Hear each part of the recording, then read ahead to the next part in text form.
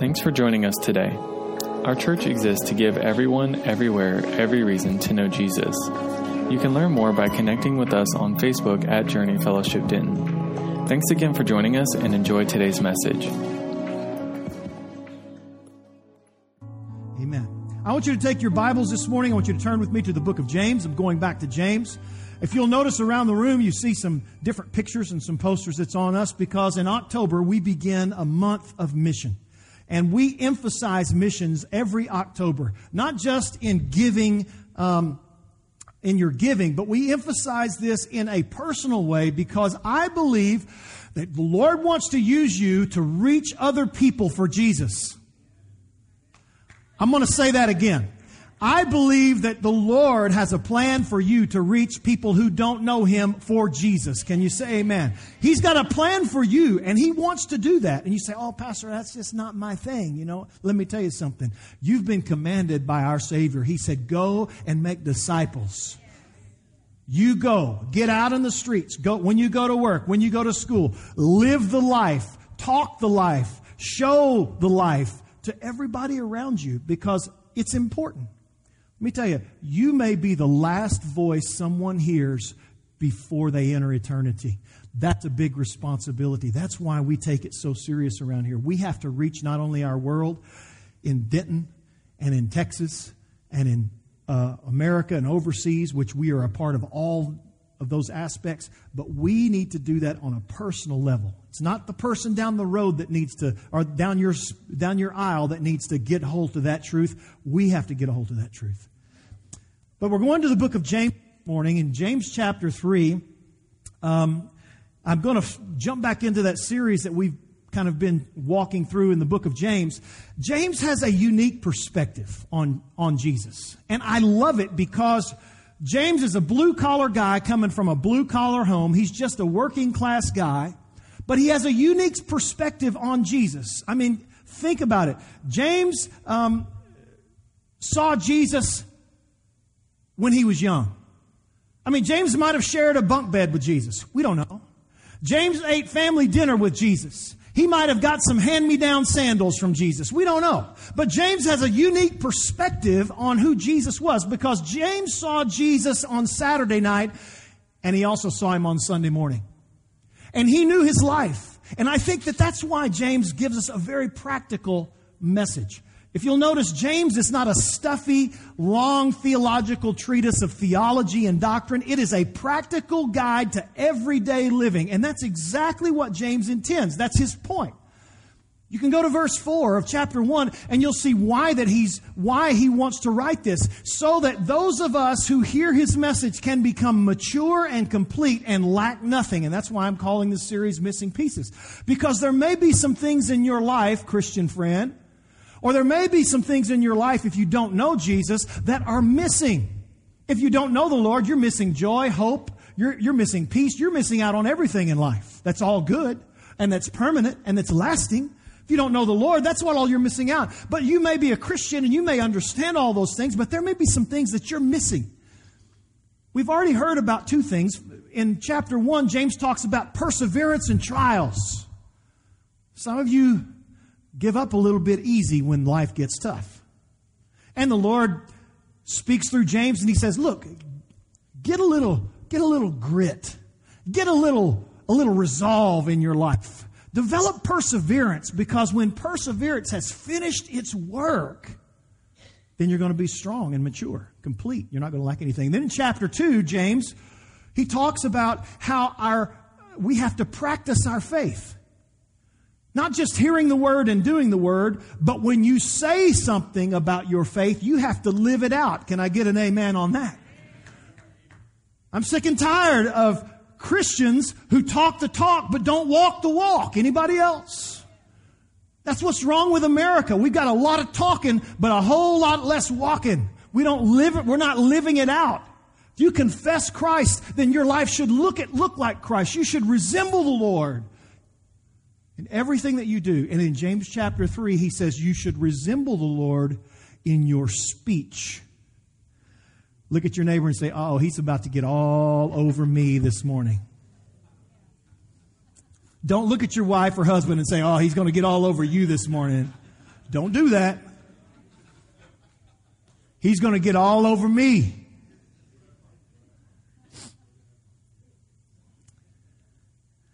How many of you know people who are not very good at holding their tongue? How many of you know self-confessed believers in this room? Amen. Thank God for truth. The Holy Spirit will bring all truth to you, and He's doing it right now. Man, I didn't know it would work on the first part of my message, but man, let's go. Let's go. Holy Spirit, do your job. Listen, how many of you know people, maybe you, who often fall into unhealthy communication? Not only don't know how to hold their tongue, but they don't know how to keep their mouth in check. Very often, the most frequently missed piece in a Christian's life is their speech. If I were to just take a poll and I'd say, where do you struggle in your life the most? Many of you would say, it's what comes out my mouth. It's what I say. It's what I speak. You see, we communicate a lot. In 1980s, they did a study about how many words people used. Now, you've all heard the story that men use less words than women. Do you all know that? That's why when you come home from work and she meets you there in the driveway and she's been at work, she's still got thousands of words to use before bedtime. You are gone by noon, bro. At lunchtime, how you doing? Good. That's why men only use one-word answers. It's because we're out of words. We don't know what else to say. How was your day? Good. That's all it was. And then you ask her how her day went.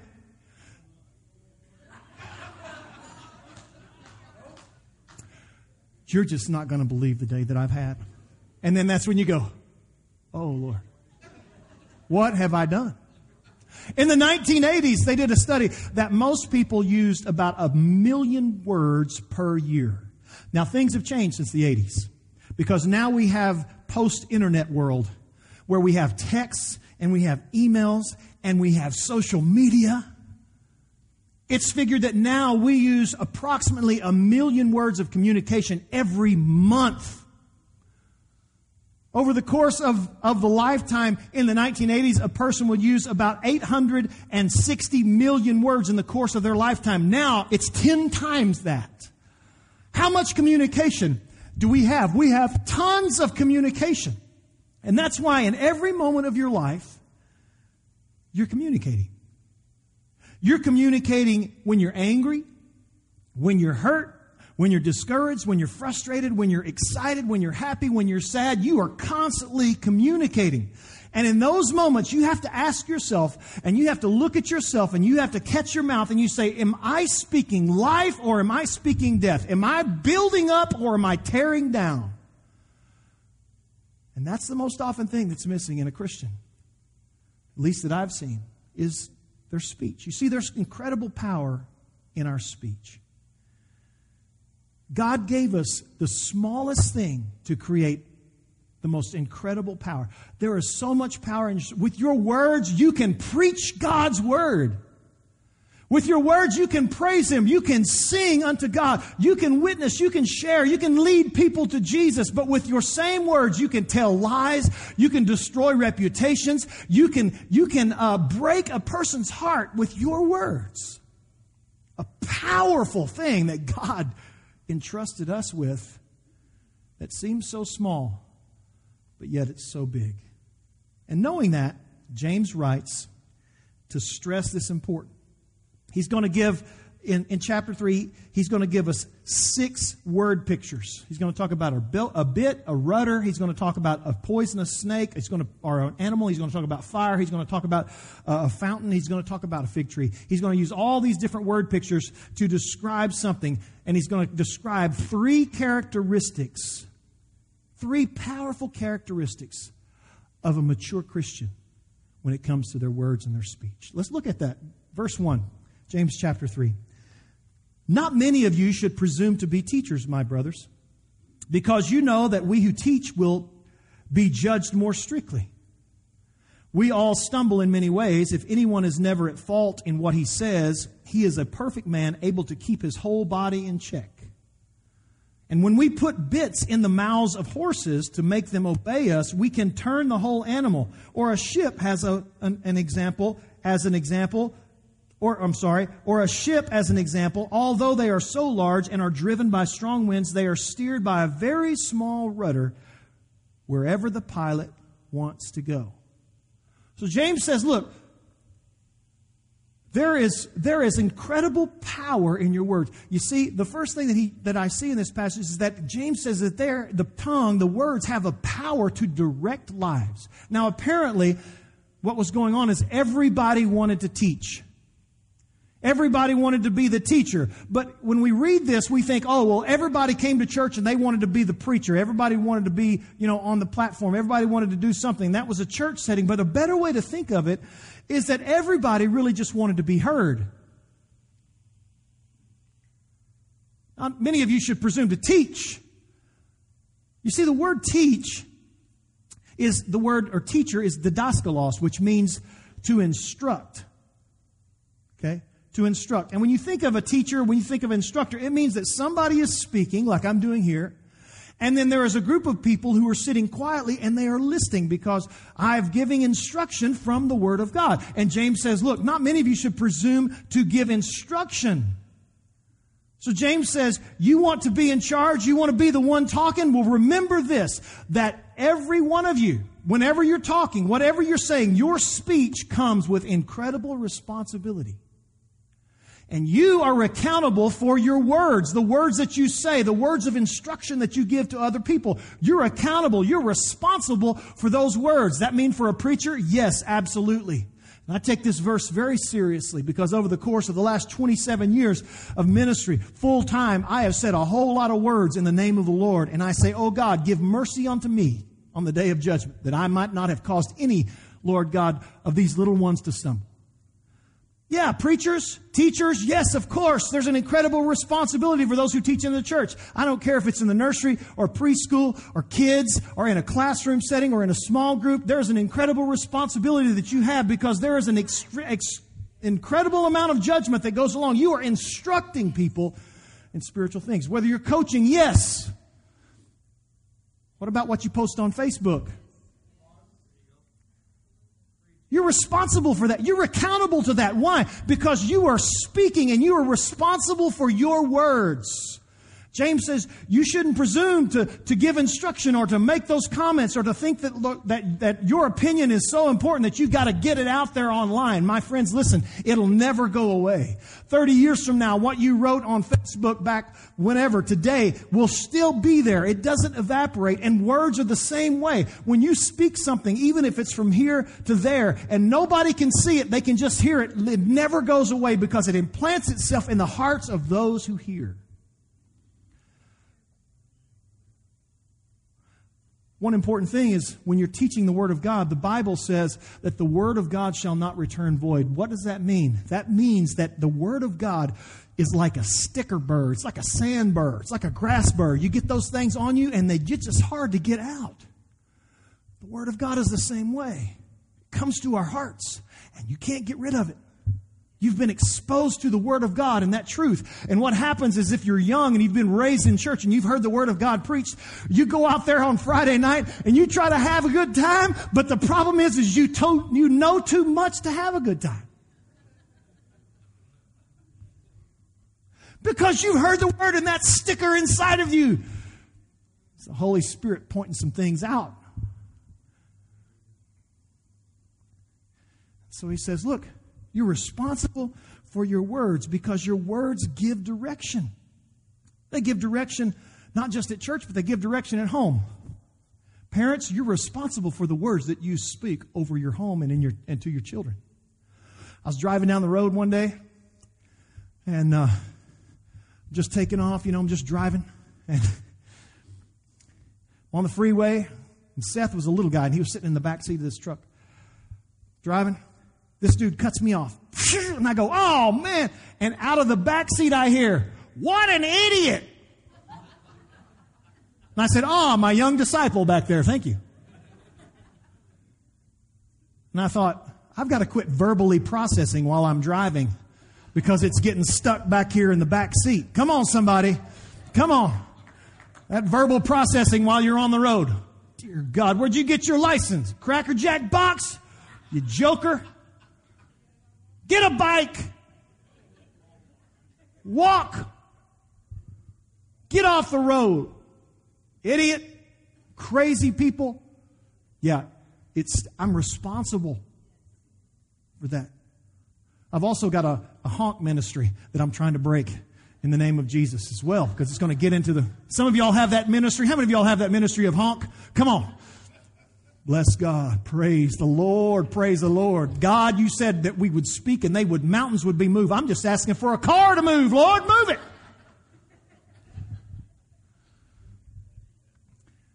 You're responsible on your job for what you speak. When you're training the new guy, what words are you saying about your boss? What words are you saying about the company? Come on. You're responsible. James says, look, not many of you should presume to instruct people, because when you begin to instruct, you're planting stickers in people's lives that don't come out. Your words are accountable to you, and you will be judged by them. One of the scariest things I've ever heard is in Matthew chapter 12 when Jesus says that we will be judged by every word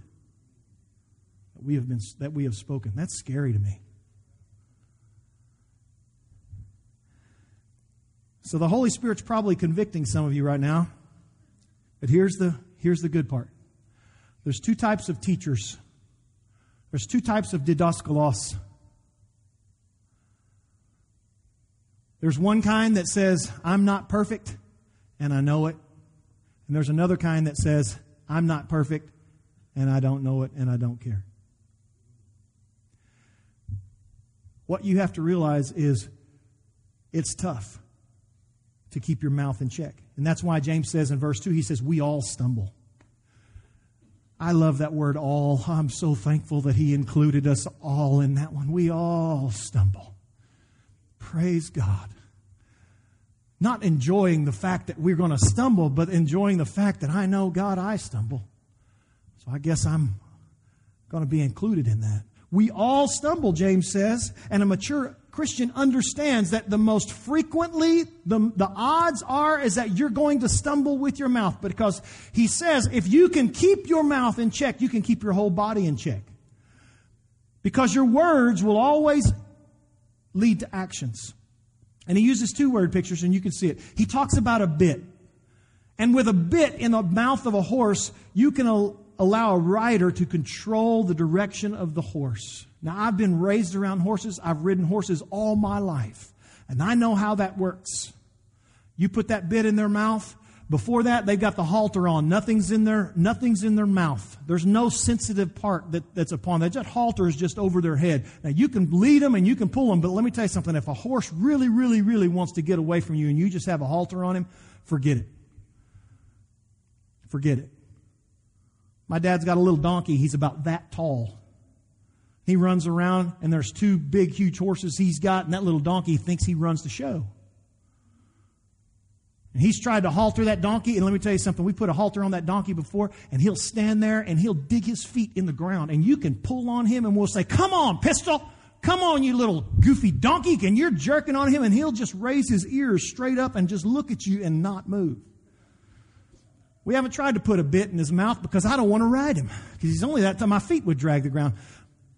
But it doesn't make any difference. The thing is you got to put the bit in the sensitive part of that mouth so that they can be turned. In the same way, he talks about a rudder. An incredibly huge ship can be steered and overcome the waves and the wind with just a rudder. You see, we have an old nature in us, and we have circumstances around us, because in the donkey, it's just the old nature. It's that old donkey, stubborn nature. But when it comes to a ship, it's not in the ship, because it's a non-conscious being. It's just a huge thing. But the winds and the waves will direct it. So we're fighting an old nature that's inside of us, but we're also fighting circumstances around us. It's like this. Oh man, I got a just quick temper, and when I have a quick temper, I speak quick. That's just who I am. And my words come out, my words stumble up. Well, I've got hurts, and you've heard the phrase, hurt people, hurt people. Well, that's true. And they just speak out because of these hurts that are inside of them. But you've also got circumstances where the circumstances around you externally affect what you say. Some of you were spoken to very harshly by your parents. You heard things in your house that you never should have heard. And what happens is as you grow older and you develop your own family, here's what happens. You have a tendency to echo the exact words and speech that you grew up with. What you have to learn is you have to learn that you need the bit and the rudder, because your speech will direct your life. And if you don't want to go to that life, then you've got to turn the rudder. You've got to pull on the rein. You have to constantly guard your mouth. Because see, the only way that a bit works is if somebody's holding the reins. You can stick a bit in a horse's mouth and you can drop the reins and that horse will go wherever he wants to go. But you have to have the reins. Someone has to be holding the reins. You need the Holy Spirit to help you to hold the reins of your mouth, because, my friend, you can't steer it by yourself. You need the Holy Spirit to pull and to tug. And that's why when you get into that heated argument with someone, the Holy Spirit's in you saying, don't. He's pulling on you. He's holding you back. Listen to the voice of the Holy Spirit.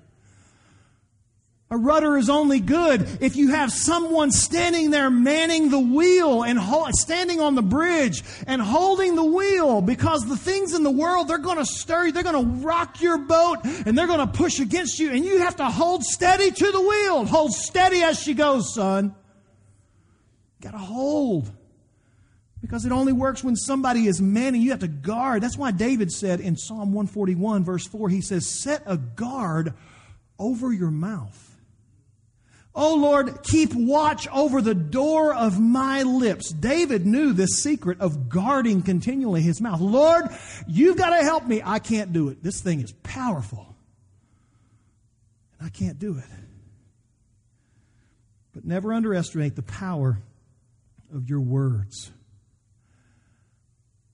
Your words direct your life, and they direct the lives of others. In 1855, there was a Sunday school teacher named Edward Kimball. He was teaching a bunch of junior high boys in 1855. He taught them, and he didn't think that he was really getting through to them. So what he decided was, in those days, everybody, all the kids, even the kids worked. And he said, look, I'm going to go visit all of the boys in my Sunday school class. He ends up going to a shoe shop where one of his boys was working as a shoe repair guy in that shoe shop. And he walks into that store and he has a conversation with a young man named Dwight.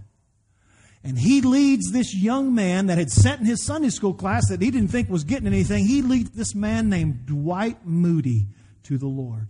Dwight L. Moody in the late 1800s later became one of the most famous, influential evangelists in America. He held revivals and crusades all across the country. He even went over to England. He did incredible things for God. In one of the meetings that Dwight Moody had, another man showed up in that meeting, and his name was Wilbur Chapman. Wilbur came to the altar at the meeting that Dwight Moody was preaching, and he gave his heart to Jesus. And he felt a call into the ministry, and Wilbur Chapman did exactly what Moody did. He went out and he began to tell people about Jesus. And before long, he's preaching in one church and going to another church, and then he's having these tent revivals. In one of those tent revivals, a young man who was a professional baseball player in the early 20th century, in the early 1900s, shows up at that revival. He'd heard about it. They were in town. He was practicing baseball, and he got a day off. And so he goes to this tent revival. And this kid named Billy Sunday, walks down to the altar. He gives his heart to Jesus. Well, if you know the story about Billy Sunday, he took the mantle up and he started doing the same thing that Moody had done. He started doing the same thing that Wilbur Chapman had done. He goes out and he begins to tell people about Jesus. And before long, Billy Sunday, because of his recognition as a professional baseball player, he starts holding events and people start coming to hear him speak. And as he's speaking and he's telling people about Jesus, there's another man that shows up at his revival, and his name is Mordecai Ham. Mordecai Ham comes, gives his heart to Jesus at a revival, a tent revival that Billy Sunday was doing. Mordecai Ham begins to serve and do exactly the same thing that these other men had done. They go out and he's preaching. And then finally he takes a pastoral position in Charlotte, North Carolina.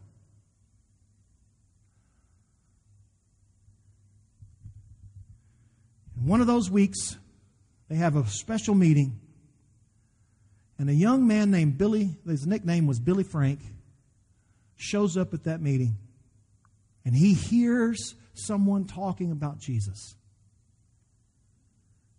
Billy Frank comes the next night, compelled by the Holy Spirit. He walks down to the altar. He gives his heart to the Lord. Billy Frank is also known to us as Billy Graham, who over the course of his life, they estimate, has spoken to 2.2 billion people. What started all the way back with Edward Kimball,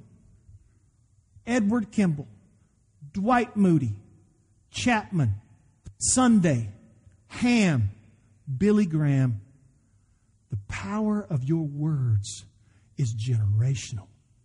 It doesn't have to tear down for generations. It can build up for generations. There's power in your words. The power to direct lives. Let me look at the second part.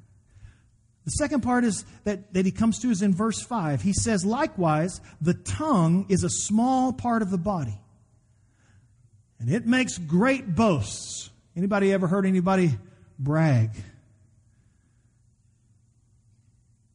about back in 1994 when we won the Super Bowl?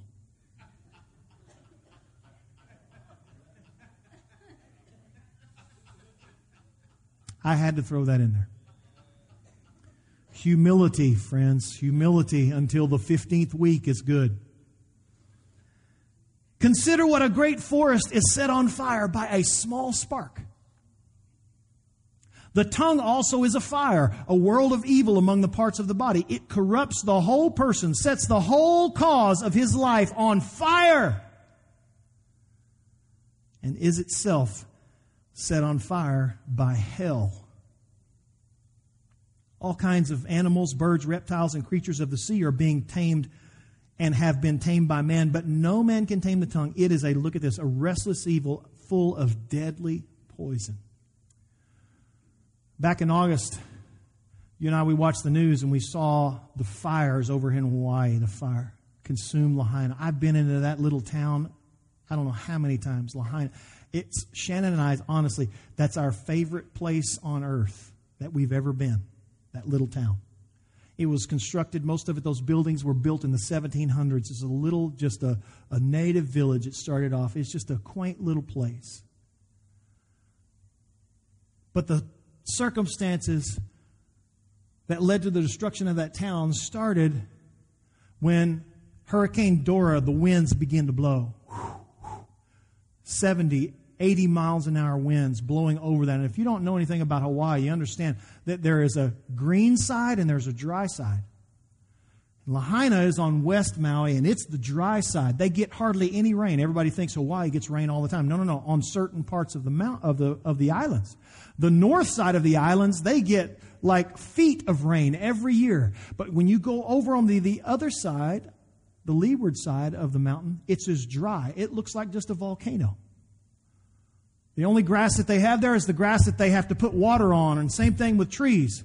It's dry, and the wind began to blow, and the conditions were dry, and the telephone or poles, electric poles, began to fall over, and from one of those poles, a little spark ignited this incredible fire that was up country, and it slowly began to move. Several times they said, oh, we've got it put out. But then it would pop up because the winds were so fierce. And we know that 115 lives later, at least at this count, Lahaina fire destroyed everything. You see, the power of speech also has the ability to destroy lives. David said in Psalm 39, and I read from the New Living because I like how he phrases it, I said to myself, I will watch what I do and not sin by what I say. I will hold my tongue, and when the ungodly are around me, look at verse 3, the more I thought about it, the hotter I got, igniting a fire in my words. Has anybody ever been there? God, I'm not going to sin. I will not say it. I'm not going to respond. I will not respond. I will not respond. And all of a sudden, the heat begins to rise in you. Your temper begins to boil, and you get hot. And you do just like David. Man, the hotter I got, it ignited a fire. Just like Lahaina, it was a fire that became uncontrollable. Nobody could touch it. Nobody could put it out. You see, a hot head and a hot heart will lead to hot words that come from hell. And James saw this firsthand. James heard what said about his brother, Jesus. They called him a drunkard. They called him a glutton. All he does is just go hang out with drunks and parties. That's all Jesus does. They called him demon-possessed. They said, no one can do this except Beelzebub. It's got to be the devil. He's full of the devil. You think James didn't hear that? Oh, James heard it. That's his bro. James heard it when the people talked about his cousin, John the Baptist. Not only was John the Baptist Jesus' cousin, but he's James' cousin too. John the Baptist, he wasn't the most refined person. I mean, when you walk around with camel's hair and you eat honey and locusts, I mean, come on. I mean, he's not refined. But they also called him, he's devil-possessed. He's out of his mind. He's a lunatic. James heard it when they would talk about his own mother. You see, there was people who still didn't buy the whole, virgin birth stuff. There were still people who looked at Mary sideways and said, yeah, that first kid of hers, who knows who the father is? Are you hearing me? And it would be easy for James to hear all that stuff and for the heat inside of him to rise and for him to respond. But he recognized that speech can destroy lives. And he didn't want it to destroy his, and he wasn't going to destroy somebody else's. And he says that heat, that fire comes from hell. That word is in the Greek is called Gehenna. Gehenna. It's used about 11 times throughout the New Testament. They used the word Gehenna was a place just outside of Jerusalem in the city, in the little valley, and they called that Gehenna. And the reason why they called that Gehenna is because centuries before, millennia before, pagans would offer their children as sacrifices in that area. There was a temple in Gehenna, in that area. They would sacrifice their own children. So the Jews of James' day, they looked at that area and they said, that's a cursed area. Nobody lives there. And so what the Jews did was they turned Gehenna into the city dump. When a criminal would die or they would be executed, they would just take that person and they would throw them out into the Gehenna. Isaiah describes Gehenna. He says you can look out and you can see the smoke of Gehenna rising in during the day. And he said, you can see at night the fires of Gehenna. Gehenna, hell, you can see it. He says the fire that we speak that can destroy people's lives, it comes straight from hell. And James says, look, our mouth can bring incredible destruction and it can bring hell upon people. And so you have a choice to make, James says. You're either an arsonist or you're a firefighter. I love it when Jesus is hanging upon the cross and they are bringing hell upon him. And what does Jesus do? Father, forgive them. He pours buckets of grace out upon those who are speaking hell over him, giving him hell.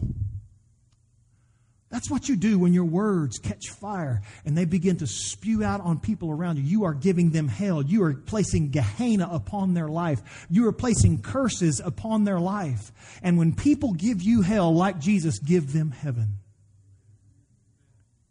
Proverbs chapter 15 verse 1 says, a gentle answer turns away wrath, but a harsh word stirs up anger. Oh, but they were angry at me. That does not mean you have the right to respond in kind. Jesus didn't. Maybe that's your missing piece. Proverbs 10:19 says, when words are too many, sin is not absent.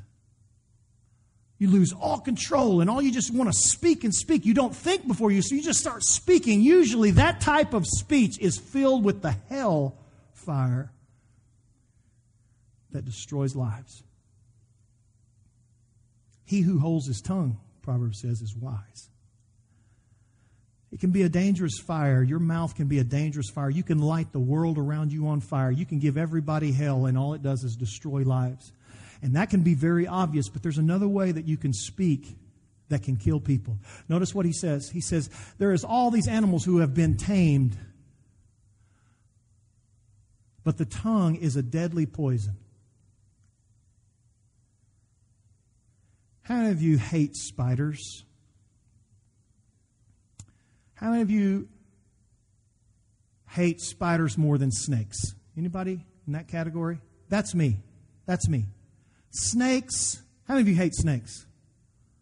Yeah, I figured that. I don't like spiders, and I hate them more than snakes, and here's the reason why. Because you can't always see spiders. Snakes, you usually can see them. A friend of mine here in Denton, several years ago, he went to bed, lived out toward Aubrey. He went to bed, and he woke up the next morning, and on his back, he just had a little bump. He was scratching. He was just itching. He was like, man, I don't know what it is. A week goes by, and the little mosquito-looking bite begins to turn red, and it starts getting little fingers, little vein-looking things going out of that. So he goes to the doctor after a couple weeks later. The little red mosquito-looking bite got dark. Matter of fact, it started turning black. What he found out was he went to bed one night, got inside the sheets, and inside the sheets, where he couldn't see, was a fiddleback spider, a brown recluse.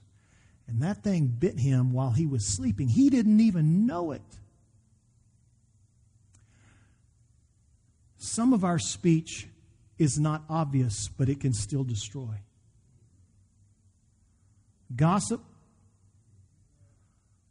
things that are said that you want to have you've got an agenda behind, and you're talking, and that person doesn't know what you're saying, but you're saying it, and you're trying to work things around. Let me tell you something, that's as poisonous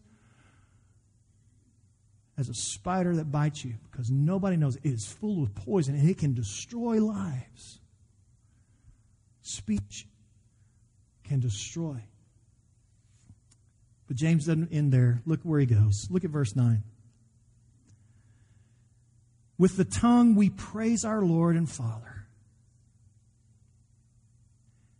With it we curse men. Who have been made in God's likeness. Out of the same mouth come praise and cursing. My brothers, this should not be.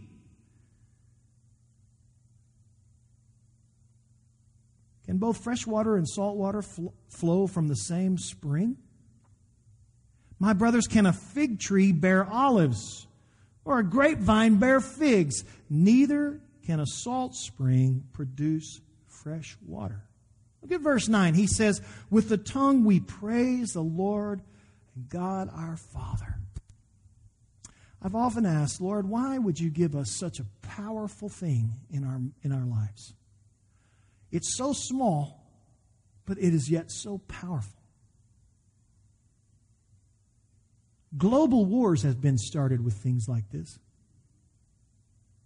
Genocide has happened because of things like this. Divorces have occurred because of this.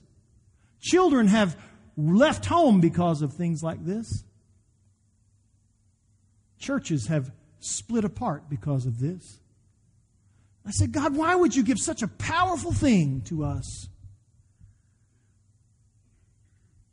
Because in the same way you can destroy, you can also bless. You see, your speech has the power to deliver blessing. You have the power to deliver blessing. There is life in your words. Yes, there's death in your words. I mean, there is blessing and curses. Look at all the patriarchs. Abraham, when his sons came in, he blessed Isaac. What did Isaac do? He blessed Jacob. His words spoke over them. He prayed blessing over them. Jacob blessed all of his sons. Because the